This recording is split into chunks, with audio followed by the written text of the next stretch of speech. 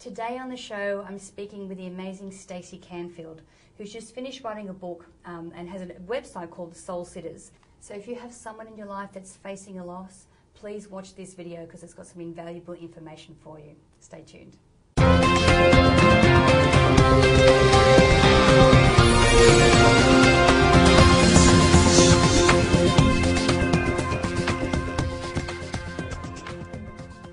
Hi, I'm Natalie Ledwell and this is The Inspiration Show. And today I'm here with the lovely Stacey Canfield. Hi Stacey. Hi Natalie. Great to have you here. Thank you for having me. Now the reason I have you on the show is that you've written a very useful and amazing book, which we'll talk about a little bit later. But before we get into that, let's tell us a little bit about your story. Yes, well, it's funny.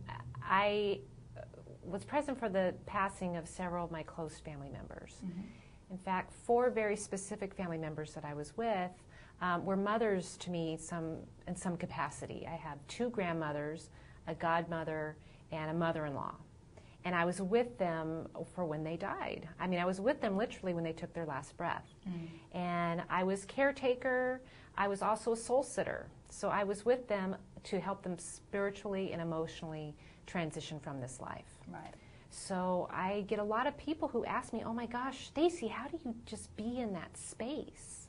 Because it's not a fun space that anybody wants to jump into. Mm. So they say, you just make it look so easy. How do you do it? So I was able to put together some tools to help people, create a safe environment for them to walk in and be present with someone who's passing. So right. In my book, I do outline some of those tools for them. Because that's the thing. I mean, I actually witnessed my auntie passing about a year ago, and she had breast cancer, and it was a long process, and it's very uncomfortable in that situation. You don't really know what to do. Like, what are some of the things that you cover in your book that really make that whole process easier for people? Yeah, the best advice I can give for people who are just about to walk into that space. Mm-hmm.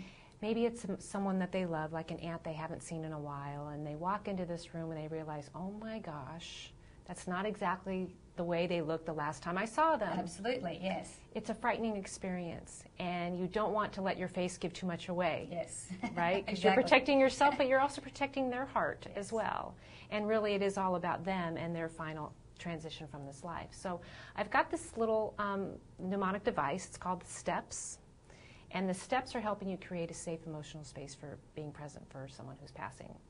So the first step is S, S-T-E-P-S. Mm-hmm. And the first thing you do when you walk into that space is smile, because it's the easiest, most free gift you can give anybody when you walk into that space. The second one is T, and that's for touch. And so what you can do is that the least place that hurts on a body is the forearm. Mm-hmm. So if you want to find a safe place to touch somebody, is you just touch their forearm. Right. Or hold their hand, or stroke their hair, or whatever would be significant between the two of you. So T is for touch. E is for eye contact. And you look in their eyes and you acknowledge their humanity. And you let them know that they're still important to you. Mm-hmm.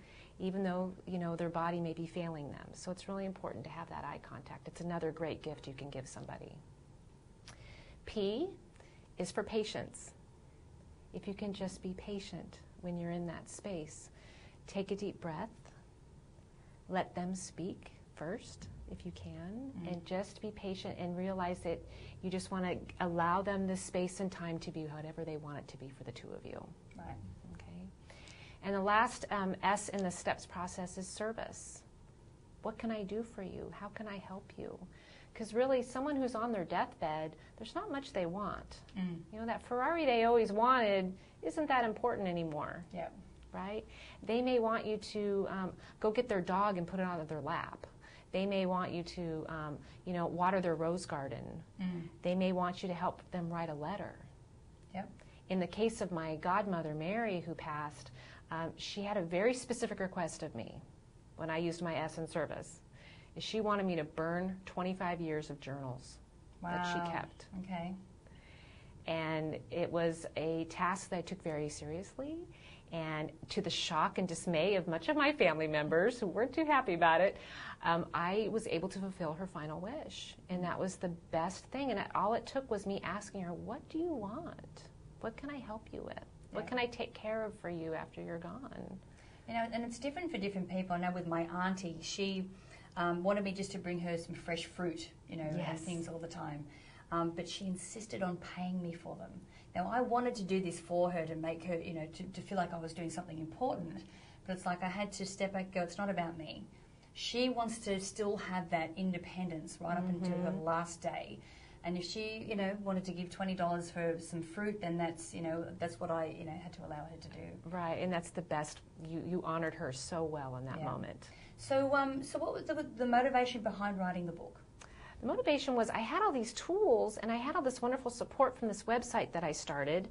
I started a website that inspired me. It's called soulsitters.com, and I collect stories of people who have been present for the passing of their loved ones, and these stories help inspire other people who may be going through the same thing. Right. So by reading those stories, you may realize, oh wow, I never really thought that, you know, I could help my aunt burn her journals or whatever that might be. But all these little, and some of them are very humorous too. Okay, so it's good to sprinkle a little bit of humor, you know, provide some happiness for them, obviously, in these last moments. So the inspiration to write the book was to give some tools to people. I have the steps outlined in there as well.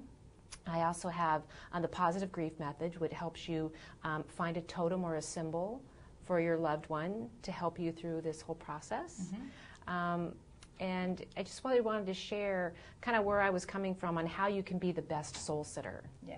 Because soul sitter is a little different than a caregiver. You know, caregivers, we encourage them to be people that you can hire to help take care of the daily medical needs of a loved one. A soul sitter is just, you know, your soul friend in this time of passing. Yeah, that is a complete different distinction. So who are the people that would benefit the most from reading your book? Anyone who's just found out that they have a family member or a friend who they love dearly who's just been diagnosed with a terminal illness. The Soul Sitters would be the best place for you at this time because there are so many resources on there. And we are also launching a new section of our website called Now What? Now What? My husband has just been diagnosed with lymphoma. How do I find information on lymphoma? So it's got all information about that. So the resources are really important that people can have at their fingertips. So we're constantly updating the site, trying to bring new resources that might be helpful to soul sitters. We're also big advocates of hospice. And so we have lots of great articles. San Diego Hospice and the Institute of Palliative Medicine have been invaluable to us, and they have given us a lot of articles and how-tos and resources on what to do and how to be helpful in this time. So you find that on the site as well. That's awesome. I'm so glad that we had the opportunity to record this video today because, you know, as you're probably aware, it's a subject that people don't like to approach. And it's not until you're actually in the situation that you go, oh my God, now what do I do? And if you can be outside of the situation at first and know what those steps are, then you're not so daunted by the task in front. So thank you so much. So if people want to find out more about the book or about yourself, where can we send them? Yes, if they want to go ahead and reach the book, there's a lot of ways you can do that. You can go to our website, which is www.soulsitters.com. It's also available on Amazon and Barnes & Noble, that you can reach that as well, in Kindle version if you'd like to do that. We also have a free gift to all of your viewers.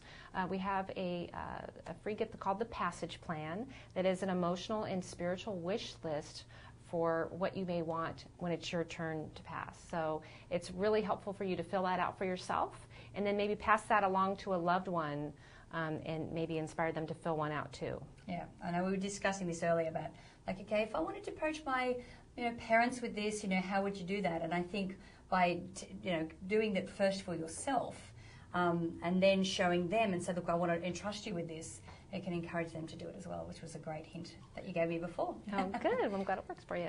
Thanks, Stacey, so much for coming in. Thank you. It's been great having you here. Guys, now, if you click on the banner to the side there, you'll be able to go through to Stacey's site to find out all about that. Now, make sure that you share this video and the information in it by clicking the Facebook and the Twitter share buttons above. And if you haven't done so already, make sure that you put your email in the box above there. I'd like to send you my Manifesting with the Masters video e-course. It includes masters like Bob Proctor, John Assaraf, Joe Vitale, Marcy Shimoff. It's valued at $87 and I'd like to give it to you for free. So make sure that you put your email in the box above there. So until next time, remember to live large, choose courageously, and love without limits. We'll see you soon.